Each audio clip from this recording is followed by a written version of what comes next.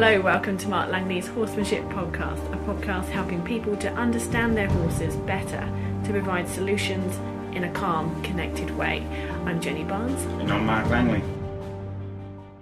Mark, the questions for you today are a little bit of a range of questions. Well, I'm going to get you to just talk about helping someone who's riding out on trail, out and about with her horse and having a few problems, and also just to give some advice to a couple of people about how they can connect with their horse. They're connecting really well on the ground, but they want to transfer that connection to what's happening under saddle, and they are having a few problems with ears pinning and not being able to get that forward movement. And someone else whose horse has reverted to struggling with the girth getting done up and has put a buck in. So I just want to hear your thoughts on how both of those two can progress. So we'll kick off, first of all, with the question from Viv. And she says that she's going out on a trail ride. Her pony will not cross the water unless somebody else is in front of him. However, on the return trip, he's happy to cross any water anytime, even if he hasn't crossed it before. How can she get around this one? Viv, that's it's one of those common things that horses that don't have a lot of confidence, leading out, will often use the confidence of the other horses, like a lead horse or something like that, and some horses, you could be walking on the ground and lead your horse across water, but you try and ride it across and the horse won't do it. But on the way home, there's enough desire going back to the safety of home and things like that to override, the situation. So the horse is kind of thinking forward, so it kind of crosses the water. What's happening when your horse rides out, its thoughts are behind it because it's still kind of thinking at home, and then the water presents as a bit of a boundary in front of it. So it's like a bit of a double sort of, I don't want to cross it, but maybe the water, so because the horse's thoughts are behind it, it's not really thinking about the water in front of it so much, and it's just easier just to sort of block it, not want to cross it. Basically it's just a matter of getting that horse's thoughts on the water, getting it to let go of what's behind it. So really, I might be walking up to water and the horse kind of goes like, oh no, I don't want to go across that, and starts to deflect back a little bit to kind of the homeward direction. And that's where I'd sort of just put a turn on the horse and say, well, that's not available. And I just reset them and try again. Sometimes, depending on where your horse is at, I just use without reins, just a little bit of a leg to create a little bit of movement and desire, but I'd have a loose rein. And then the horse would probably fold back a little bit to home. And then I'd say, well, that's not available. Try again. And I'd allow the horse to kind of turn back a little. And then I'd say, try again. And every time I see the horse's thoughts thinking across, that's when you just sit quietly on them and then you say, try again. So really you're just saying that thought behind's not available.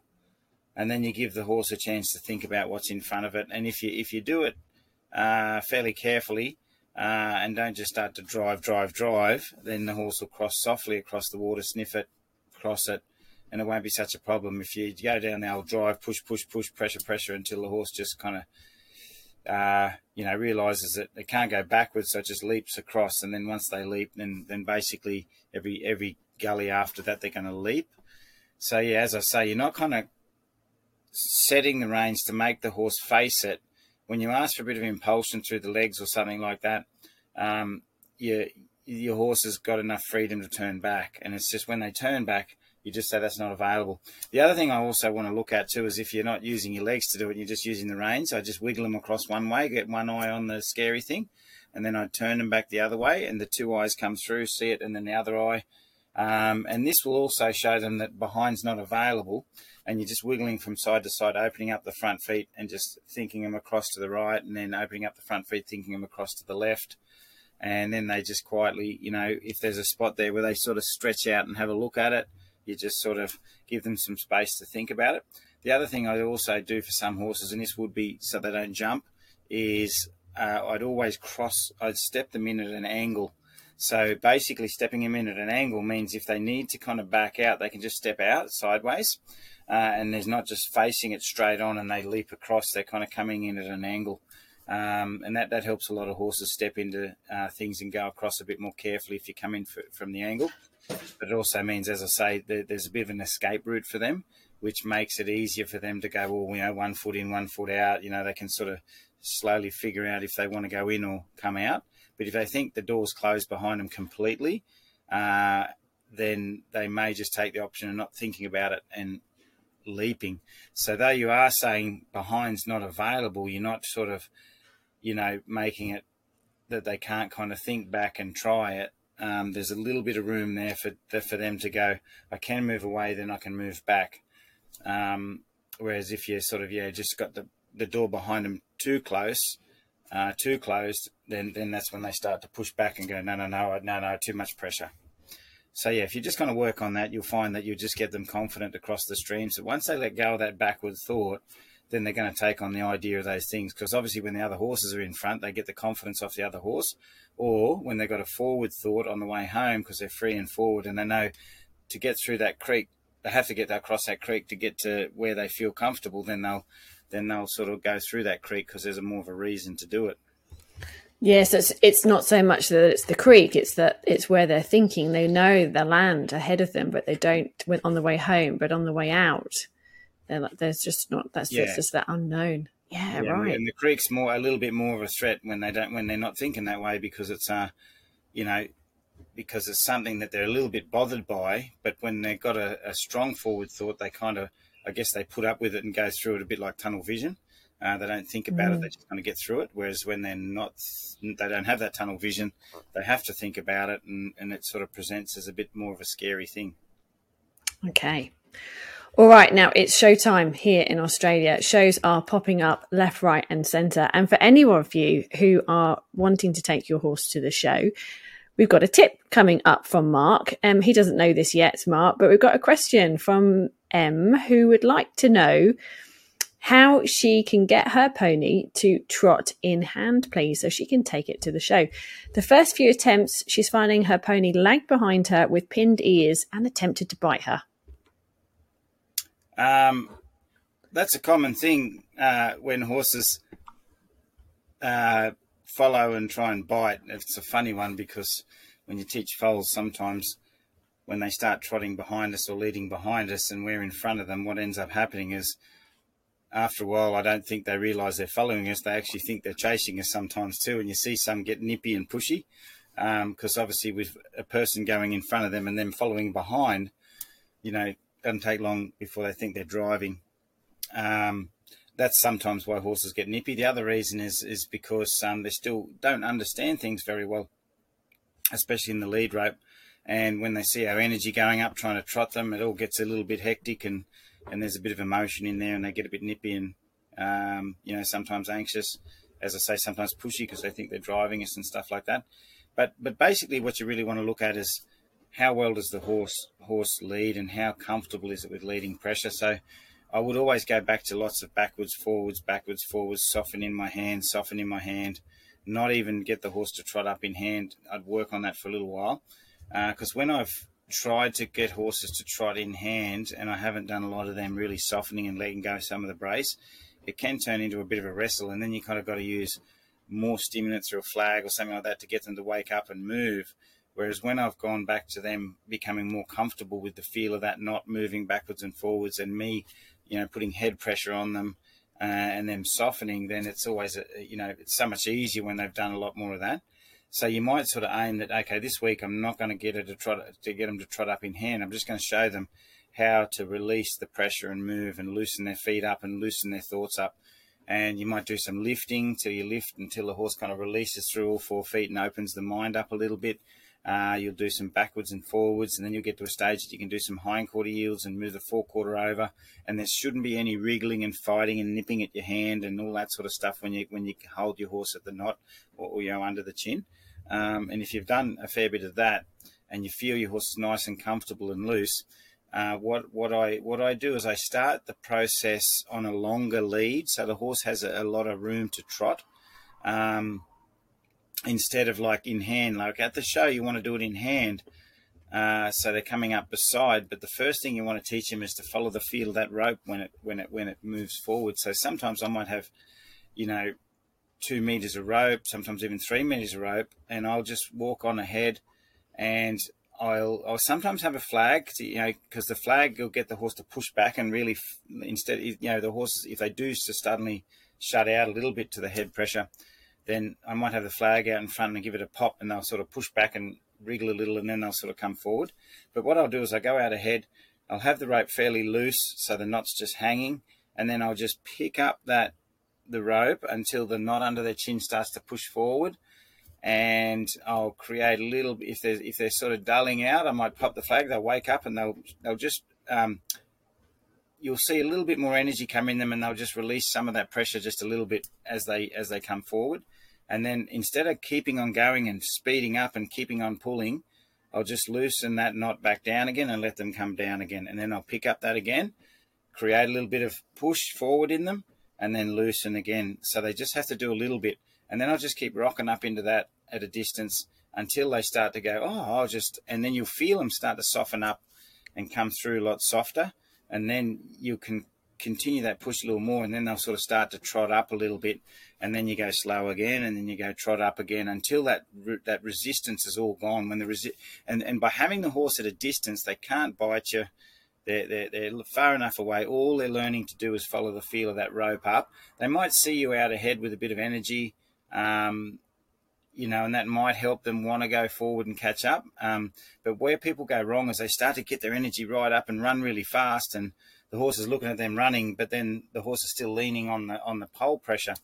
And I don't think we want the horse to, necessarily trot because you're running. We want to firstly get them comfortable with the leading. So at a distance, you're out of harm's way. They can't bite, and all they're doing is, you're going to be quieter, but the rope's going to create a little bit more noise when you pick it up and say, come forward.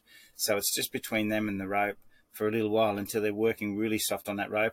And then all I do is decrease the length of the rope the softer they get. So it might be, as I say, at 2 meters or more, and then it might go at 1.5 meters, and then eventually I'll have a foot of rope and I'll push that knot forward. They'll trot up until eventually I can have 10 centimeters of rope, and I can just push up and they'll just trot up, and you can put them where you like. So then I'll start to practice trot up, slow down, trot up, slow down, and I'll probably keep a nice steady walk, and they can trot up and then slow down. So I'm keeping a steady pace, and they're kind of following the feel. And once they're really understanding it's the feel they're following, not us running and them running, then we start to kind of get them to jog, and then we jog with them. So instead of you jogging first and hoping they're going to jog, I try and get the horses to jog up, and then I trot with them and match them. So I kind of mirror their flow.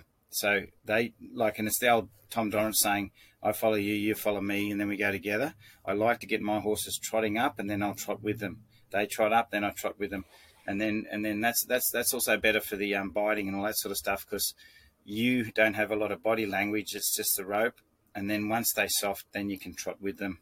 And I find that's a little bit better for them. It takes a little bit of time. The old way that everyone gets taught to do if they want to take their horse to the show is just get it up in hand, put a dressage stick in the rib cage, and tap, tap, tap, get it up, leading beside. And that's very effective in the sense of getting something done very quick. But what happens is the horses end up thinking back on the stick, and then they're kind of rushing forward, and because we haven't done a heap of work in hand, they're still heavy in hand and bouncing around. And at the end of the day, that doesn't stop them from pulling back. It's just kind of another way of chasing them up. So I think it's a quick way, but the way I'm trying to talk to you about it, you're gonna fix tying up. You're gonna help loading into floats. All those things are going to be helped because you're really working on the leading. Okay, staying with that sort of forward idea, Karen has a question.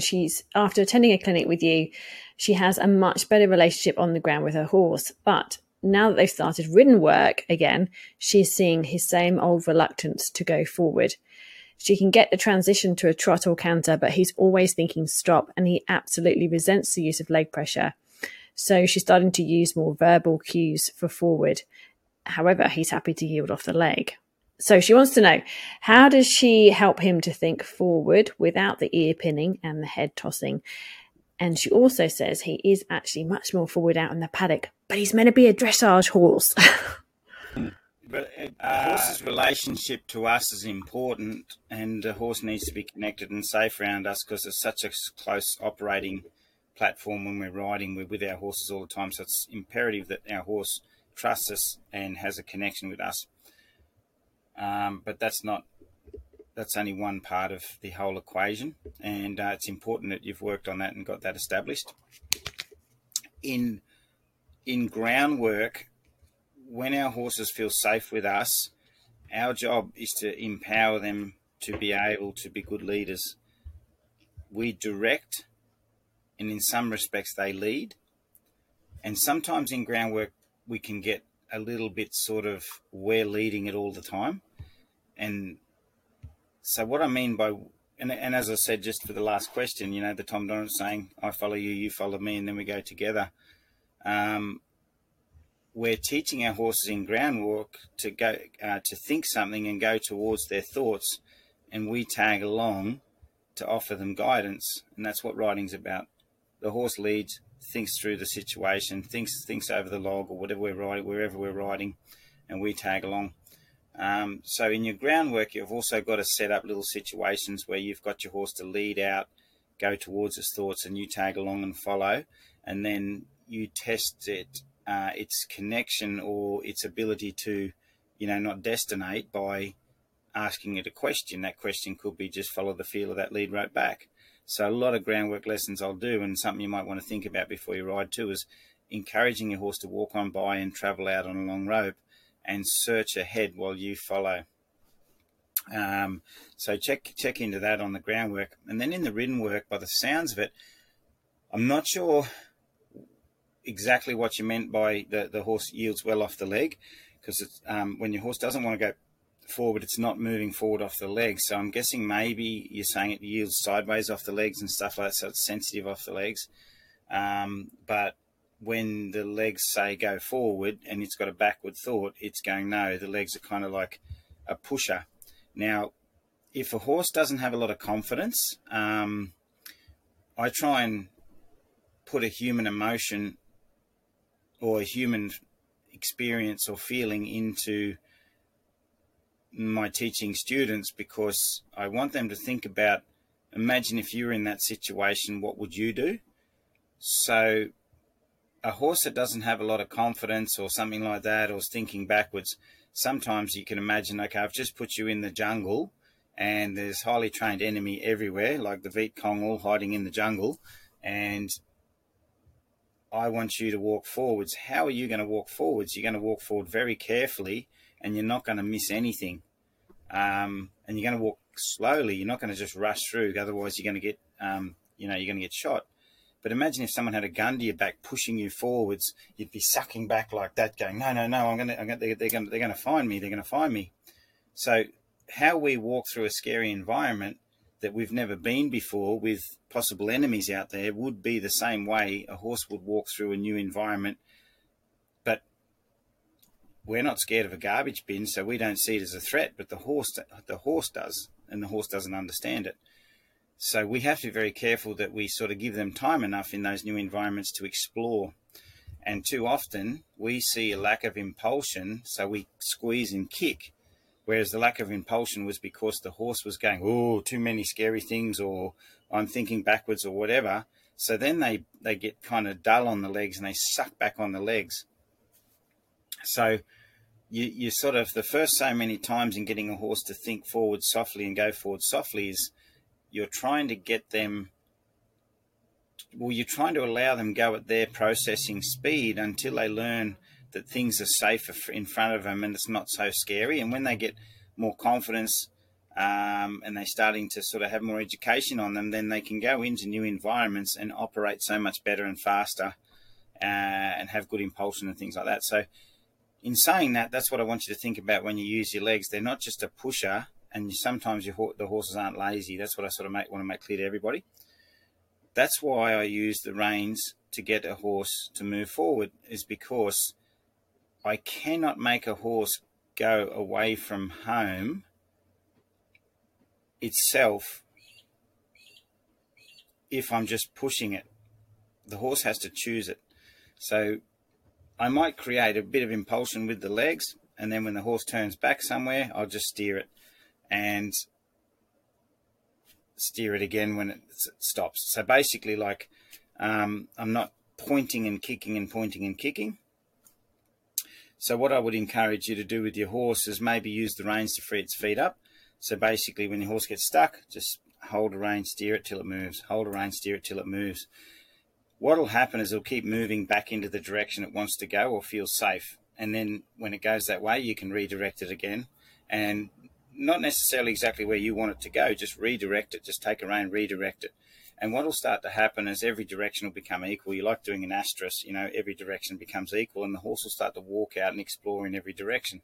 Once every direction becomes equal, the horse has chosen to go in those new directions and probably sort of made an assumption that things are starting to be safe, and it can do that. And then when every direction is equal, it's not stuck at the yards in its mind or something like that. And then once every direction is equal, that's when you start to accelerate.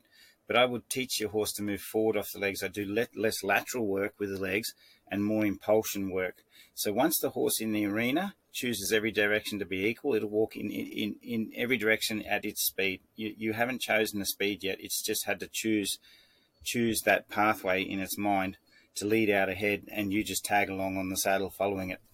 If it stops, offer it a new direction.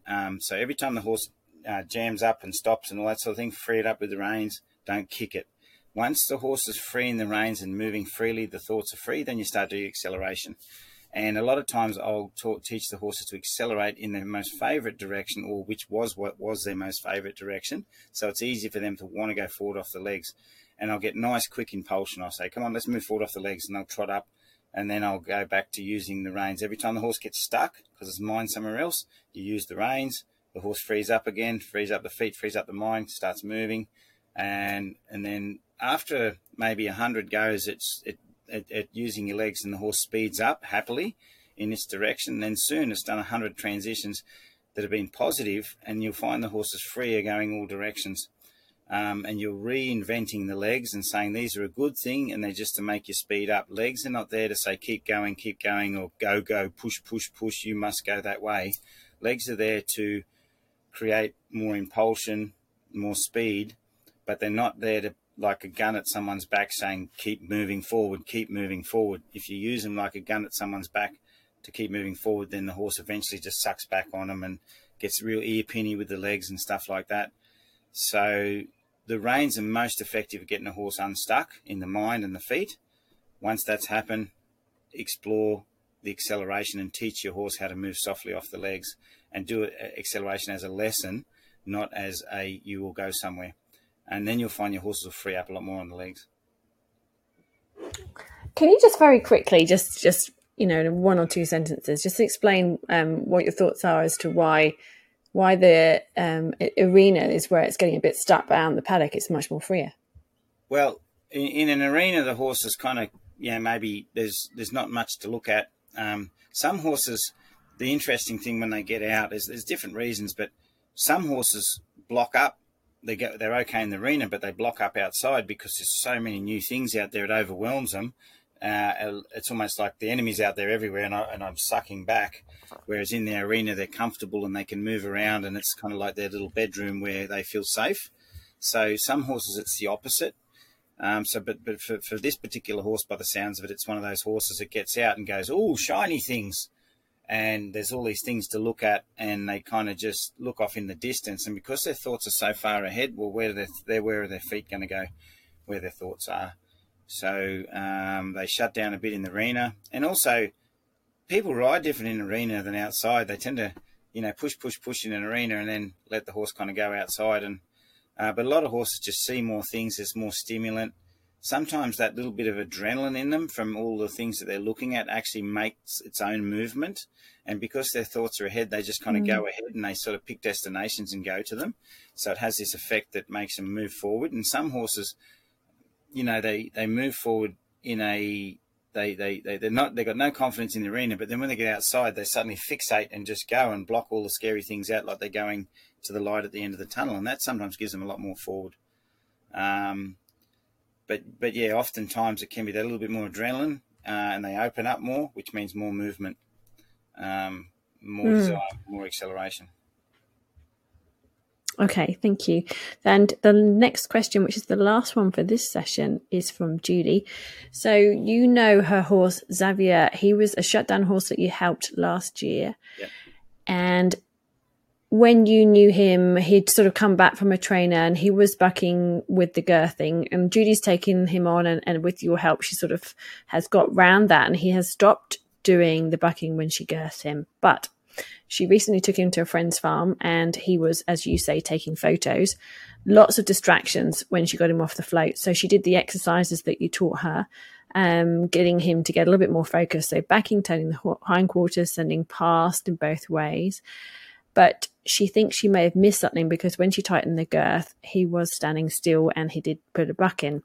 So she's wondering, should she have moved him? But interestingly, and it's going to quickly slip this one in, 3 days later, she floated him to another venue and he was calm, willing and focused. So very different. Yeah, I was thinking about that question because I do remember him because he made some quite significant changes, which was really good. So just for all the listeners out there and Judy, what I want to sort of talk about is why he bucked when he first originally bucked, I guess, when Judy saw him before she brought him to my clinic, and what she explained to me and why he bucked. So the horse I met the first time was a frozen sort of shutdown horse that also had a bit of a gaze on him, like just a kind of a, but he wasn't like one of those real gazy off horses. He was more sort of just still frozen in a certain position, not the hidey down too much. It was just up frozen with a gazy eye. And we did a lot of just getting him to think, as in, think away from pressure and start looking for opportunity. So we did a lot of look for opportunity lessons, put a little flag near his eye, shake it a little bit till he kind of looks away from danger instead of fixate on danger and stuff like that. Once he started to open up, his senses opened up all the way through. He started to think, and his mind, his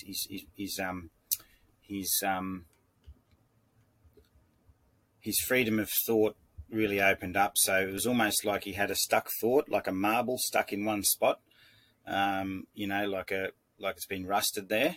And then we put a heap of grease and stuff in, and then that marble started to roll around. And what I mean by that is if we did something, if we even went up and just wriggled our finger near his eye, you'd see him go, oh, there's something happening. I'm going to look over there. Or so everything we were doing around him, he was sensitive to, and he was also very willing to search for new things. So his mind was constantly working, ears were flicking. So we basically turned him back on again emotionally.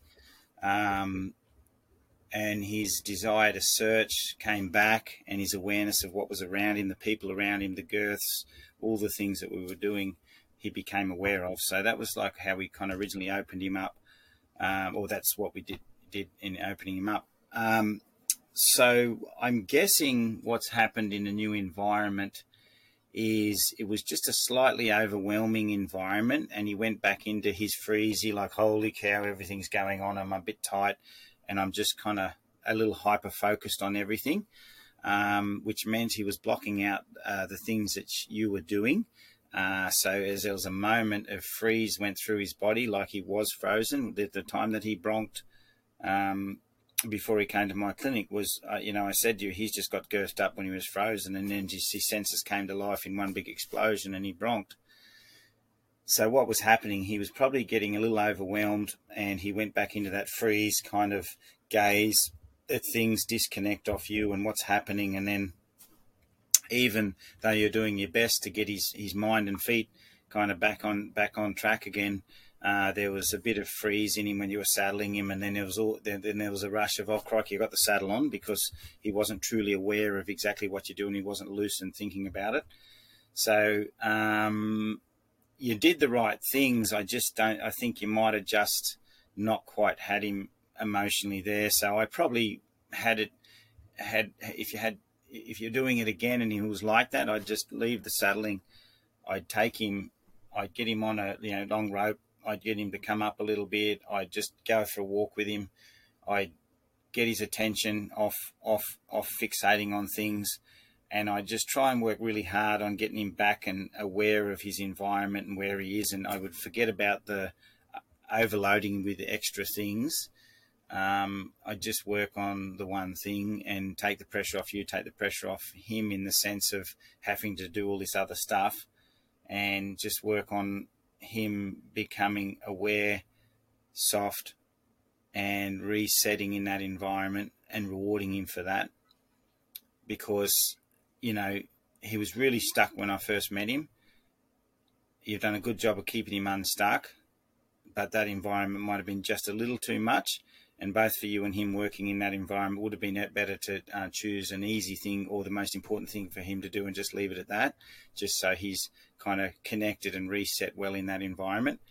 And then in the easier environments where he's a lot softer, that's when you can saddle him and start riding him and stuff like that. But just work on getting him back in touch with his senses when he's getting an overload. So, you know, so you don't have to work as hard thinking about, oh, I've got to saddle him, I've got to do this, I want to ride him. You just put him in the best possible place so you could possibly think about saddling him and leaving him at that. So you've done that in that environment, and you get good at connecting him in that environment, and he gets a lot better at it in those sort of challenging environments. Fantastic. Thank you very much, Mark, and thank you to everyone for their questions. Thank you, Jenny. Thanks, everybody. You can learn more from Mark online through his online training videos. Just search Mark Langley Horsemanship. There's over 380 training videos which everyone has access to with a 7-day free trial. If you like what you see, it's just $15 a month from there. That's help where you need it.